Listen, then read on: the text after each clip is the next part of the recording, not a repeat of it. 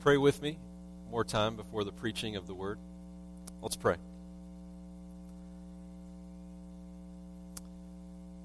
Lord God, we ask now that your words would be unfolded, and we remember your promise in Psalm 119, verse 130, that the unfolding of your words gives light, and it imparts understanding to the simple.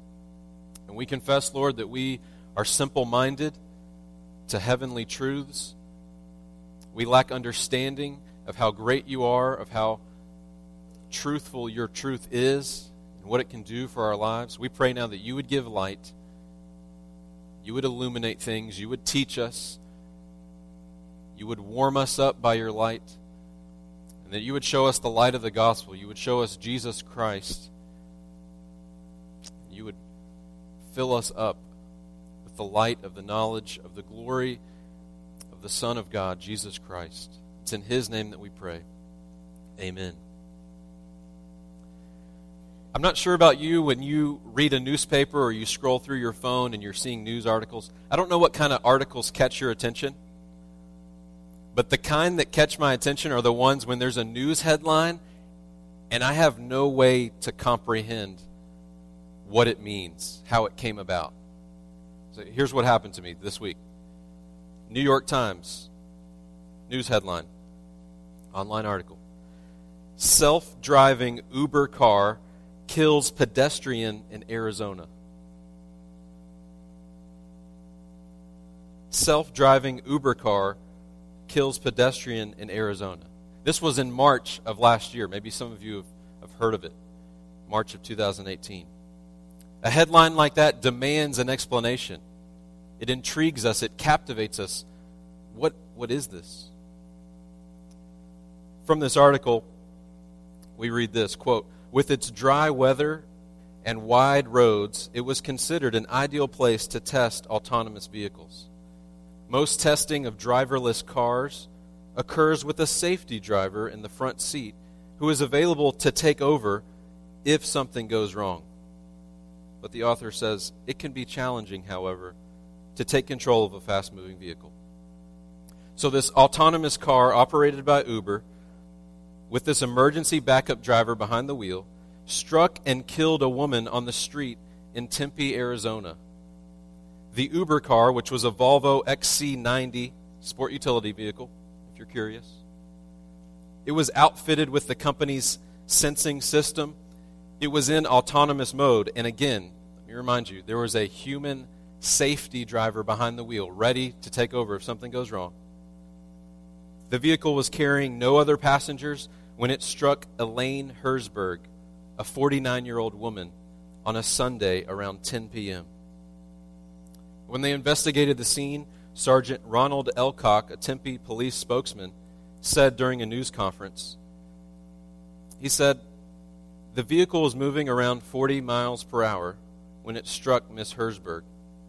She was walking with her bicycle on the street. He said it did not appear as though the car had slowed down before impact, and that the Uber safety driver had shown no signs of impairment. The weather was clear and dry. It was believed to be the first pedestrian death associated with self-driving technology." So who's at fault for that accident? We might disagree about why it happened and who's to blame. We might blame the lady herself, the pedestrian. She's walking, it's 10 o'clock at night with a bicycle, walking across the street. We might blame Uber for doing these tests. We might blame the tech company who designed the technology to make this car operate. Or we might even blame that human safety driver behind the wheel. We could debate about that. But there's one thing that's not really up for debate. It's a lot less debatable. And here's that one thing. There is inherent danger to all autonomy that operates with flawed vision. There's inherent danger to any autonomy that operates with flawed vision. In a situation like this, we're left asking questions like, what went wrong? Who's to blame? How could this even happen? And you know what happens when we come to the book of Judges? We ask the same questions. What went wrong? How could this happen? Who's to blame? You may or may not be familiar with the book of Judges. I hope this morning you become familiar with it. It's a book filled to the brim with dangerous autonomy, an unresponsive type of autonomy to God's commands, content with its own self-guidance, God's people, a flawed vision, setting aside a wiser Creator's plans in the passenger seat with that flawed self-guidance taking the wheel, flawed vision. This is what God's people are doing in the book of Judges. And the autonomy slowly but deadly turns into this apostasy, this turning away from the Lord, and even more than apostasy, this anarchy. It's all disorder and chaos by the end. Let me show you. If you have a copy of God's Word, turn on your phone or grab a Bible under the seat in front of you. Let's go to the book of Judges. It's found on page 200 if you're using one of the Bibles under the seats in front of you. Page 200. If you don't have a Bible, you're welcome to take that one from our church and have it as a gift. You will need to be looking at a Bible this morning. If you're not used to doing that for sermons, you're going to need it for this one because we're going to be jumping around a lot in this book. This sermon, in some ways, is an introduction to the book as well as diving into the first 3 chapters. But you need to be looking at God's Word. Are you there? Okay. So let's do a quick overview. We're going to start in verse 1, and we're going to stop after verse 1. And then we're going to go to the very end of the book, the very last verse of the entire book. And then we're going to skip around on a few verses in between, okay? So be ready to turn around. Let's look at chapter 1, verse 1. After the death of Joshua, the people of Israel inquired of the Lord, "Who shall go up first for us against the Canaanites to fight against them?" Okay.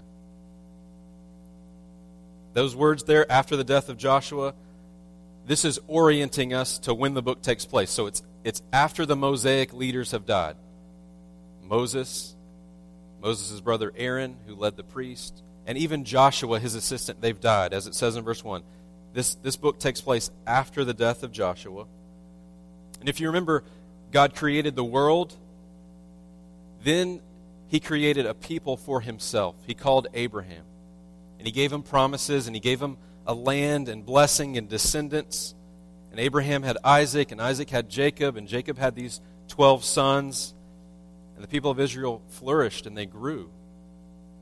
But they were enslaved in captivity in Egypt. And in a stunning display, God brings them out of that moment called the Exodus. 10 plagues, dramatic. He parts the sea. And the people go out in the wilderness. They're given the law.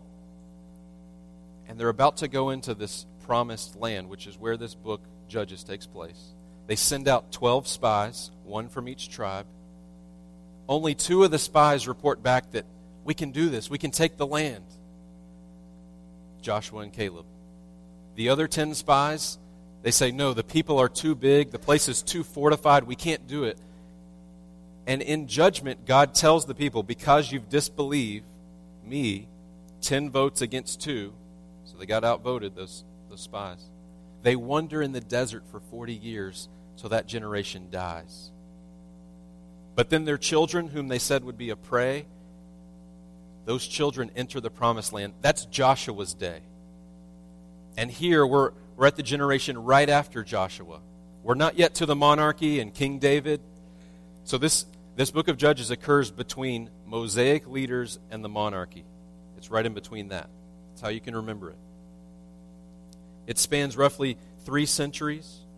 And the previous book, the book of Joshua, started the same way Judges does. You don't have to turn there. But the book of Joshua started with the death of a Mosaic leader, Moses himself. And then it goes glorious. The people enter the land. They're strong. They're courageous. Joshua was all about entering the land, conquering the land, dividing up the land, dwelling in the land. So you would expect when we come to a book like Judges, things are going to get even better. They're in the land already. Everything God has promised was hinging on them being in the land. So what glorious things is God going to do? Well, sadly, they're in the land after the death of Joshua, the people. But let's see what happens. If we turn to the last verse of the book, go ahead and turn there. We can just fast forward for a second. Let's see how it all plays out. Very last verse, Judges chapter 21, verse 25. The final words of this book, 21, verse 25. In those days there was no king in Israel. Everyone did what was right in his own eyes. Everyone did what was right in his own eyes. Not doing what's right in God's eyes, his sight, his vision. Everyone did what was right in his own eyes. The word for that is anarchy. Society falls apart if everyone does what's right in their own eyes. Because we all have a different judgment of what's right, what's wrong. We may have some similarities, some overlap, but if everyone does what is right in their own eyes, marriages fall apart. Families unravel. Churches won't be thriving. State, local, national governments will fall apart. Everything unravels. That's where the book of Judges ends. But wait a minute, it started just like the book of Joshua, the death of a Mosaic leader. Isn't it going to go well? What happened? How did they get to this point? That's what I want to show you this morning. And before we look at chapters 1 through 3, take note of the common refrain throughout the book of Judges. So flip back with me to chapter 2, verse 11. Chapter 2, verse 11. Everyone's doing right in their own eyes. That's the problem. That's the theme of the book. This selfish human sight is governing lives rather than the sight of God's word. It's a pathway of perverse autonomy. It's dark. It leads to disorder, damage, confusion. Chaos ensues. This book is strange and bizarre. There's odd patterns of disobedience, moral decay. There's gruesome behavior in this book. There's an erosion of purity and faithfulness. There's disarray. It's a willful apostasy and anarchy. These pages are raw and earthy and gritty. They put a spotlight on blemishes. This book might even seem disgusting if you read through it as deterioration unfolds. It's not some secret interpretation, though. It's not really that hard to come up with that. You just have to look for yourself. I want to show you this. Look at chapter 2, verse 11, where you are. And the people of Israel did what was evil in the sight of the Lord and served the Baals. Now look at chapter 3, verse 7. Turn up just a little bit. Chapter 3, verse 7. And the people of Israel did what was evil in the sight of the Lord. Now go down 5 verses. Chapter 3, verse 12. And the people of Israel again did what was evil in the sight of the Lord. Now, in case you're reading this and you're not getting it, the author doesn't let you forget. Look at chapter 4, verse 1. Chapter 4, verse 1. And the people of Israel again did what was evil in the sight of the Lord. Wait, is this just how the book starts? Does it happen in the middle and the end? Let me show you. Chapter 6. Chapter 6, verse 1. I'm not trying to belittle you or say that you're ignorant. It's that God intended for us to see this phrase over and over and over again. Chapter 6, verse 1. Chapter 6, verse 1. The people of Israel did what was evil in the sight of the Lord.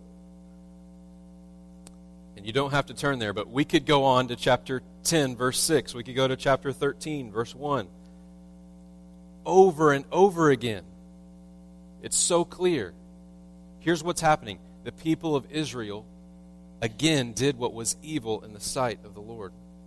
The author of this book is unknown, but his message is really clear. The point he's driving home is progressive deterioration, a downward spiral of sin. This spiral of sin is going to be explained in the passage we're going to consider, especially in chapter 2. But the whole thing goes from bad to worse. They sink lower and lower in the book. The consequences of sin it's seeping out all over the pages. But sometimes a dark backdrop can be useful, can't it? I remember when I was looking for an engagement ring for my wife, Kelsey. All the beautiful rings, you know this. What color is the background? It's some kind of dark, velvety black or dark purple, violet, or deep blue, isn't it? Why? Because it serves to highlight the brilliance of the rings. When you shine a light on them, the light's just absorbed into that darkness, and it causes your eye to see that ring pop. That's what's happening in the book of Judges. So with all this sin, all this anarchy, all this chaos, God is still working. Human sin can't prevent the glory of his salvation through judgment. He's orchestrating something here. So we need the book of Judges. We need it. Just like a jeweler needs that dark background to display their beautiful rings. We need this book. But many of us haven't read the book of Judges. It's kind of hard when you come to it in your devotional reading and you read about some of the strange, gruesome stuff, and you think, how's that going to help me live life today? I like how one commentator put it, Dale Davis, he's a pastor. He said the church in general has a problem with the book of Judges. It's so earthy, so puzzling, so primitive, so violent. In a word, so strange that the church can scarcely stomach it. But my prayer for you this morning is that you will stomach it. You'll take in this book. You'll feed off of it. It'll re-script your hearts, the way you live, what you believe about God, what you believe about sin. And I pray that seeing what unfolds here would awaken you afresh to how God saves, to how merciful he is, how gracious he is. The opening chapters of Judges are crucial. They don't just set the stage for the book and then we move on to other things. They explain the whole book, these first 3 chapters. They offer insights and lessons that ripple through not just this book, but the rest of the Old Testament. There's insights here that even explain the workings of the cross. So I'd invite you to look with me at these first 3 chapters. Look again at chapter 1. We're going to begin. If you're a note taker or you like to know where a sermon's headed and where it's going and frame your thinking, there's going to be 3 questions that we're going to place on top of the passage here, these first 3 chapters. 3 questions to learn from. Question number 1, what went wrong? What went wrong? This is chapter 1, verse 1, all the way to chapter 2, verse 5. What is it that went wrong?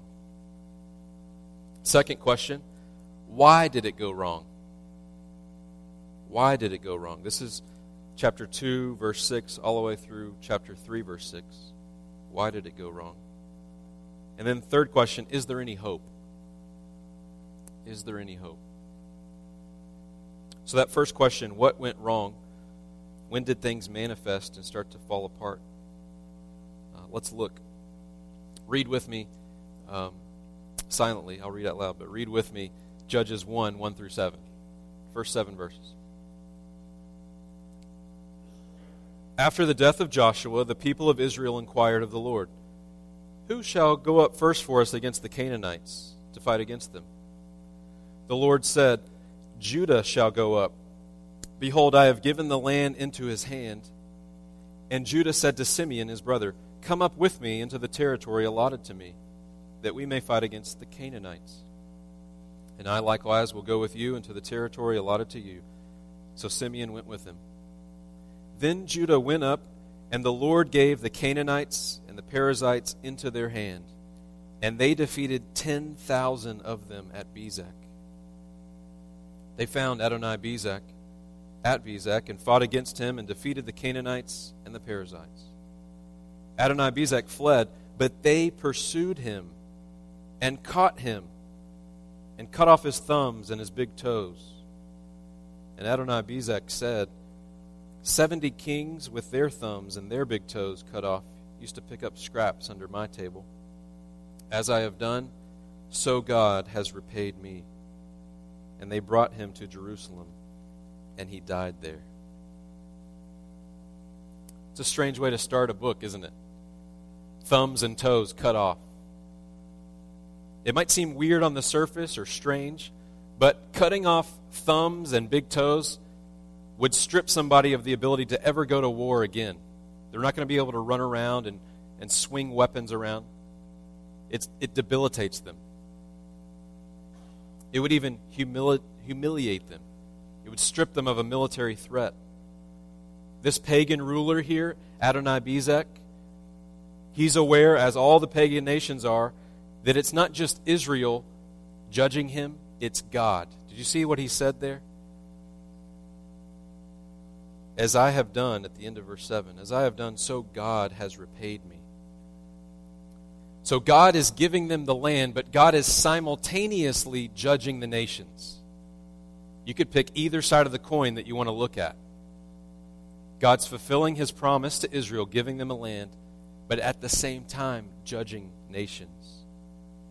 And this opening episode, these first 7 verses, foreshadow so many things in this book. They foreshadow God's retributive justice. They foreshadow Israel not making a full end of their enemies. They didn't kill this guy when they had him, when they captured him. They cut off his thumbs. They humiliated him.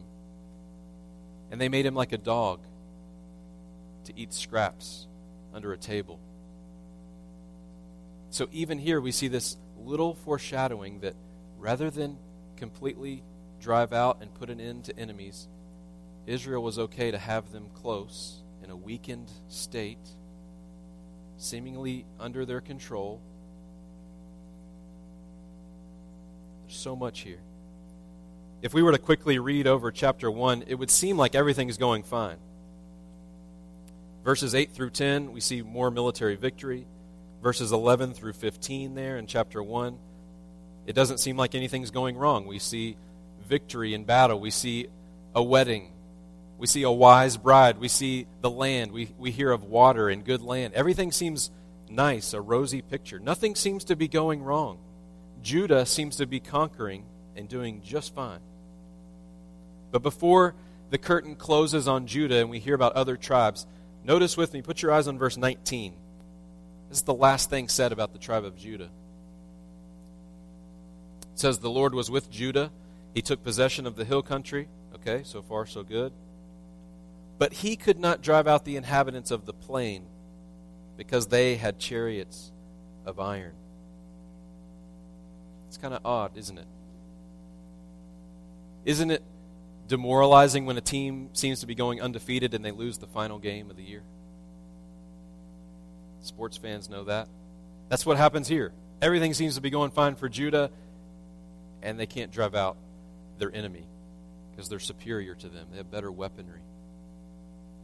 But even at this point, as you're reading through Judges, things don't seem to be going that bad. But here's where everything gets clicked into sharper focus. Look with me at verse 21. "The people of Benjamin did not drive out the Jebusites who lived in Jerusalem." Drop down to verse 22. "The house of Joseph went up against Bethel, and the Lord was with them. The house of Joseph scouted out Bethel. Now the name of the city was formerly Luz. And the spies saw a man coming out of the city, and they said to him, 'Please show us the way into the city, and we'll deal kindly with you.'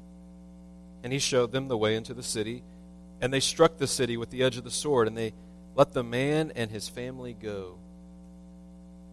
That sounds nice. Here's the result, verse 26. And the man went to the land of the Hittites and built a city and called its name Luz. That is its name to this day. In the book of Joshua, there were spies who spied out a city, and Rahab helped them out, and she became an Israelite. Here we see a similar story. They're coming, they're helped with spies. The one who helps them doesn't become an Israelite. That man and his family go off and they rebuild the city. So did they conquer this city, or did it just get relocated to another place? What is happening that somebody wouldn't be so compelled by Israel and their God to want to be an Israelite like in the book of Joshua, but here in Judges, it doesn't happen. So this is another foreshadowing. Something is going wrong. Look again with me in a few more verses in chapter 1. Verse 27. Manasseh did not drive out the inhabitants of Beth Shean and its villages, or Tanakh and its villages, or the inhabitants of Dor and its villages. Drop down with me to verse 28. When Israel grew strong, they put the Canaanites to forced labor, but did not drive them out completely. Verse 29, Ephraim did not drive out the Canaanites who lived in Gezer. Verse 30, Zebulun did not drive out the inhabitants of Kitron. Verse 31, Asher did not drive out the inhabitants of Akko. Verse 33, Naphtali did not drive out the inhabitants of Beth Shemesh. Verse 34, the Amorites pressed the people of Dan back into the hill country. They didn't even allow them to come down to the plain. So if we ask the question, what went wrong? We were just told what went wrong. The people failed to drive out the nations. They compromised. If you want a summary verse for all of chapter 1, it's right there in verse 28 that we read. Verse 28, when Israel grew strong, in other words, they have no excuse. They grew strong. They put the Canaanites to forced labor, but didn't drive them out completely. So that's the issue. There's no excuse. They didn't drive them out. They compromised. They put them to work as slaves. Israel's fully responsible for this choice here. They were strong. They stopped short of God's command. It seemed small in their eyes. They rationalized their sin. We're not told the reasons why, but they have their reasons. Sin always has its reasons. Sometimes it doesn't even look like sin. It just looks like a better plan than what God has for us.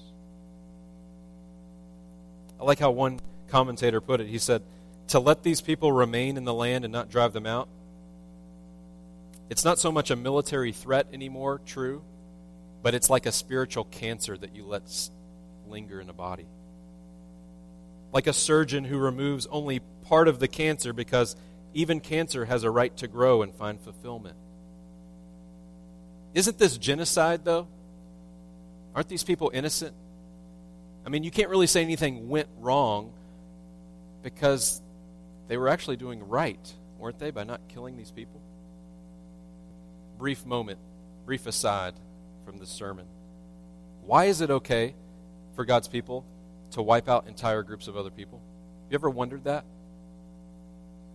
4 reasons, super fast. Number 1, God commanded it. It was part of the covenant promise. It wasn't just their own idea, it was God's command. Number 2, God was patient. Back in Genesis 15:6, he talked about the iniquity of the Amorites is not yet complete. God's patient. He's a just God, but he's a patient God. Number 3, these people are utterly wicked. They're not innocent. They practice abominations, sexual perversion and bestiality and incest. 2nd, child sacrifice. A 3rd abomination they would commit is cultic worship of idols. The 4th thing they would do, they would eat animal blood in their sacrifices and rituals. Another reason, 5thly, they sought mediums and necromancers. These people were wicked in every way. They weren't just innocent. Another reason, though, would be that these nations had no excuse. That's the 4th reason. So, it was commanded by God. God was patient. They were utterly wicked, and they had no excuse, these nations. All these nations had already heard about what God had done in the Exodus. So by them staying in the land and dwelling there, they were basically calling God out, trying to call his bluff. You don't really have the cards you say you do. It was wicked for these nations to stay there. Rahab, even Ruth, after this book, they're living proof of this. Everyone had heard about God and what he was doing and his agenda. So we shouldn't see this warfare and this driving out of the people as an optional thing. Well, yeah, it kind of went wrong when they didn't do it. No, it was wrong for them not to drive them out because God commanded it.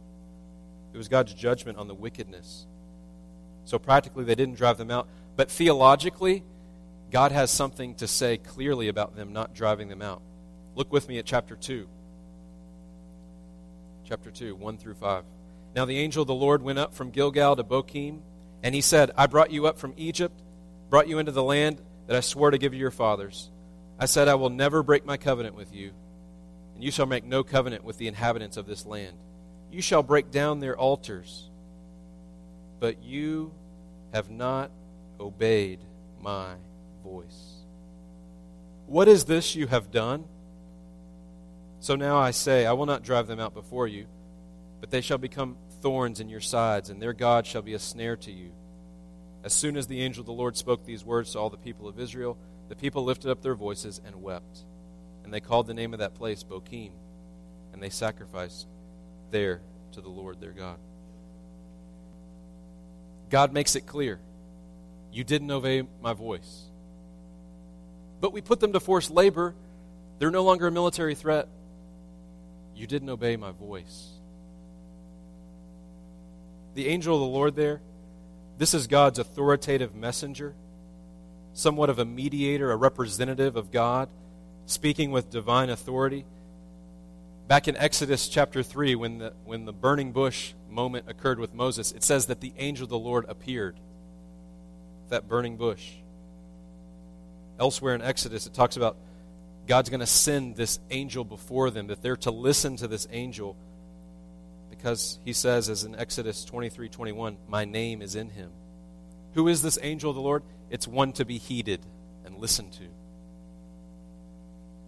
Speaks with divine authority. And look at the message he says there again, the second half of verse 2. You have not obeyed my voice. What is this you have done? That reminds us of Genesis, when God confronts Adam and Eve. He confronts Adam, he says, oh, the woman gave me the fruit. When he confronts Eve, he actually says to Eve, what is this you have done? She blames the serpent. We don't have the reasons of how the blame shifted here, who Israel would have blamed. But they rationalized their sin. Maybe they thought, it'll be better to kill these people and drive them out later. Let's let them first build some things, some farms, some buildings and structures that we need. Let's let them make tools for us. Let's let them do the work. It's like their autonomy took over in the driver's seat. That check engine light is on, but they're not concerned with that little light on the conscience of their dashboard. They're just looking ahead to what they can get. So what went wrong? They disobeyed. They didn't obey God's voice. But you know what else went wrong? They did not repent. So even their response is wrong. Look at verse 4 again. As soon as the angel of the Lord spoke these words to all the people of Israel, the people lifted up their voices and wept. That's a good response. They're weeping. But what comes of it? Verse 5. They called the name of that place Bochim, which means a place of weeping. And they sacrificed there to the Lord. Nothing is said that they repented of their sin, that they then drove the people out. They just had an emotional moment, named the place after how emotional it was, sprinkled in some religious rituals, and went right back to what they were doing. An immature Christian might believe that tearfulness and emotional responses are the sign of authenticity and change. But a mature Christian understands that tears, even tears coupled with increased religious rituals here, don't clean up a person. There's a difference in worldly grief and godly grief. Look at the fruit. These people didn't repent. I like how Thomas Watson said it. He lived in the 17th century, Puritan pastor. He said, real repentance, you know what it includes? Sight for sin, sorrow for sin, shame for sin, confession of sin, turning from sin, hatred of sin. It's not happening here. These tears might have been because of the consequences of their sin, but not the sin itself. So this verse isn't teaching us that we should dry our tears and avoid emotions. Some of you would do well to weep over your sin. But it's teaching us that it's more than that. It's good to be moved by tears, but better to be brought to repentance. Is God calling you to repentance in some area of your life? Are you being repentant or just feeling bad about it? Beware, God's people justified their sin here. It was more convenient not to drive them out. They saw sin as just having small consequences that could be managed. We do the same when we think, it's not that bad. They disobeyed. So what went wrong? They disobeyed. They didn't drive them out. They didn't obey God's voice. But why? Why would they do this? We're told here, chapter 2, verses 6 through 21, we're given this beautiful why, this explanation. I'm reminded of just a few weeks ago when I was at downtown, the Bob Bullock, Texas State Museum. Wonderful place. I was there with my family. I saw a bunch of families coming in, and they were all kind of confused about where they should go and which things they should read and learn about and how to divide up their time. And we were completely at ease. Everything was explained to us because we had a tour guide. We had Pam and Weston Reese, members of this church, with us. And they were explaining things, and they were pointing out, here's what's happening next, and here's what this means. We were so well taken care of. That's what this chapter does in the whole book of Judges. It explains. It takes care of you. It leaves you with an explanation to what's happening here. Here's the explanation. Look at chapter 2, verse 10. Here's why it went wrong. There arose another generation. Verse 10. And all that generation also were gathered to their fathers. And there arose another generation after them who did not know the Lord or the work he had done for Israel. That's the reason. The reason they didn't obey God's voice is because they didn't know God. They had heard things about him. They had heard facts about him and things that he could do or would do. But they didn't know God. So knowing about the Lord can't substitute for truly knowing him. This generation of Israelites had godly, faithful parents. Parents who obeyed Deuteronomy 6:4 and taught them things of the Lord. These Israelites here, they had a functional unbelief, but an intellectual acknowledgement. They had minds full of truth claims, but no love for the truth and embrace of it that would change how they live. I would caution you, if you're a youth or a child and you can understand what I'm saying, listen for a moment. The faith that your parents have will not make God happy with you. It's as Max Stiles said at the Cross Conference we were at. He said, quote, every generation has a choice of faithfulness. Make sure that you know God, not just things about God. And if you're confused of what that difference is, ask your parents today, or ask your grandparents. Even if you're a teenager, you can be really deceived because you've learned a lot of things about God if you've grown up in church. That's not the same as knowing God. There's a difference. But on the other hand, if you're a parent or a grandparent, don't carry guilt and weight that you are the reason your children don't know God. Sure, you may have responsibility. You may have failed them in small or big ways. You may have contributed to their unbelief, but you haven't caused their unbelief. And you haven't permanently settled their unbelief. You're a steward as a parent, as a grandparent. We want to be good stewards. We want to grieve when we're not. Let that fuel us now to be good stewards, but let's not be carrying around guilt that if our children are not saved, somehow it's all our fault. That's not true. This parent generation here did everything right, and their children completely ran. You have a stewardship. So, why did it go wrong? They didn't know God. That's the core, that's the root of everything. They didn't know God. But practically speaking, it manifested. So one way you can look at it is they didn't know God. Another way you could look at it as the reason why it went wrong is because these Canaanite gods were so attractive, so compelling. Look at chapter 2, verse 12.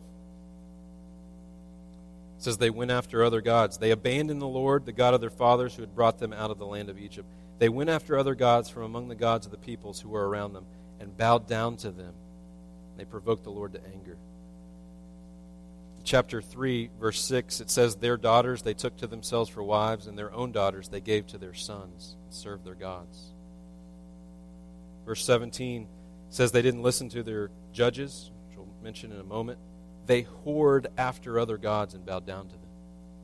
So these Canaanite gods attracted them. This is one of the reasons why things went wrong. It seemed like it'd be more fun to participate in this sin.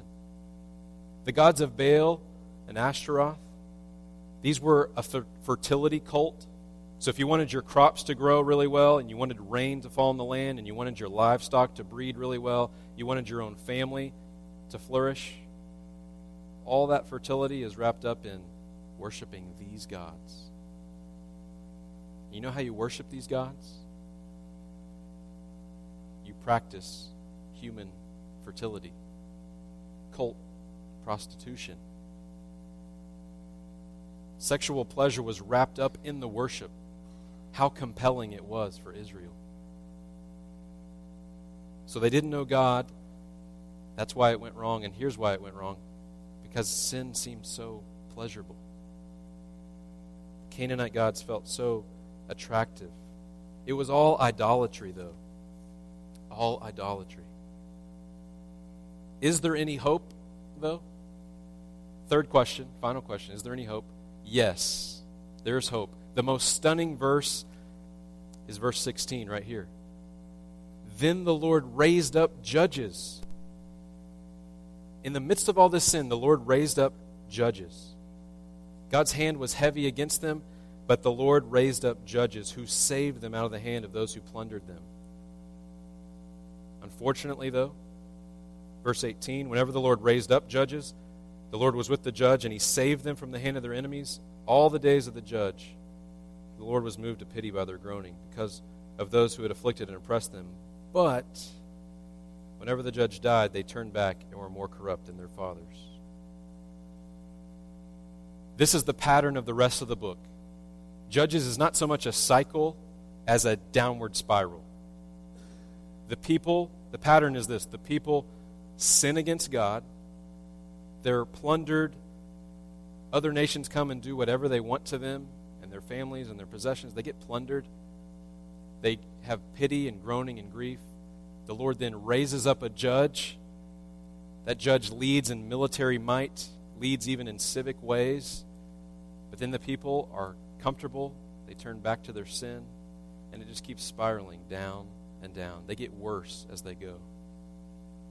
That's the pattern of this book. We're not going to read verses 7 through 11 of chapter 3. But I want to close by summarizing it for you. Is there any hope? That third question, yes. This is the proof.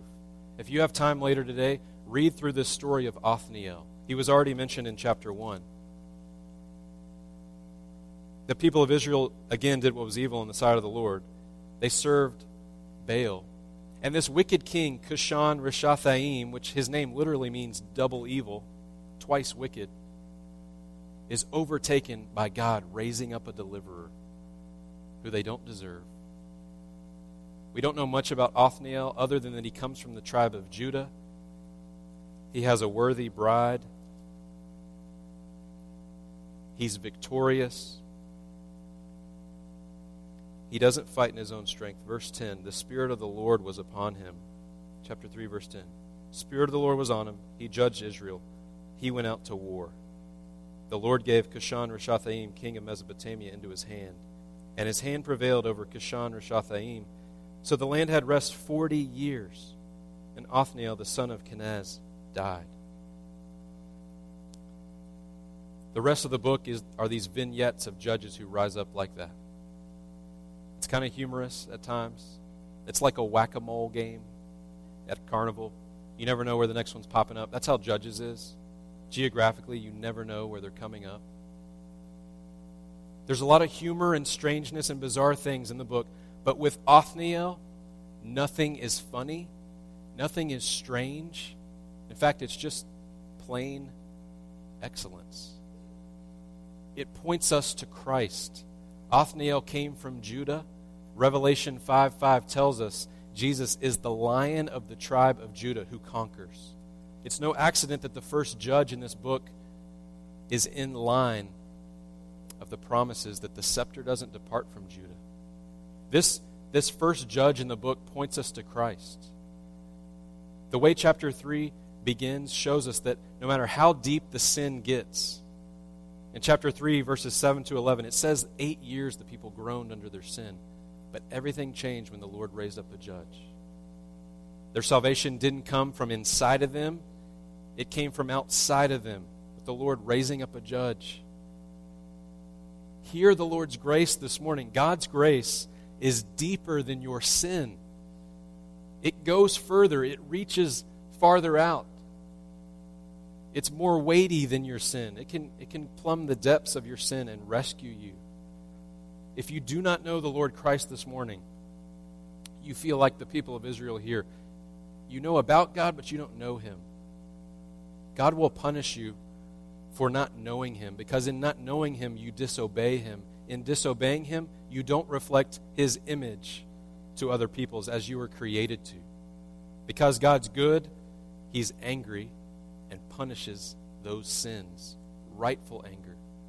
But He provides a Savior, which is foreshadowed in Othniel, Jesus Christ, who has this plain excellence. It's not flashy. It gets the job done in every way. The glory comes later. And who provides rest. Othniel dies, but Jesus never dies. If you look at what Christ has done on the cross and see that as your substitution, that as where God's wrath fell on the Son, and then you see that same Christ rise again from the grave, far greater than a judge, Othniel, who stayed dead when he died. And you look to that Savior, Jesus Christ, who rose again and reigns now. If you turn away from your sin, not just cry about it and feel bad about it, but turn away from your sin, which means turn to God, you can be saved from your sin today. Trust in Christ. I look forward to going through the rest of the book of Judges, Lord willing, with you, seeing what God has for us in these different judges. It's stunning to see how deep His grace is. Is there any hope? Yes.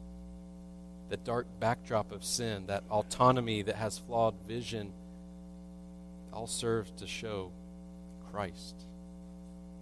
Let's pray.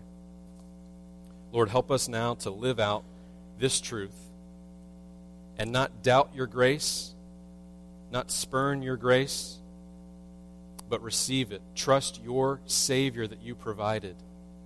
Help us, Lord, to truly repent. Help us to not see sin as a small thing. Help us to truly know you. Help us to listen to our Judge and Savior, Jesus Christ. We thank you for the great salvation that you give. It's in Christ's name we pray. Amen.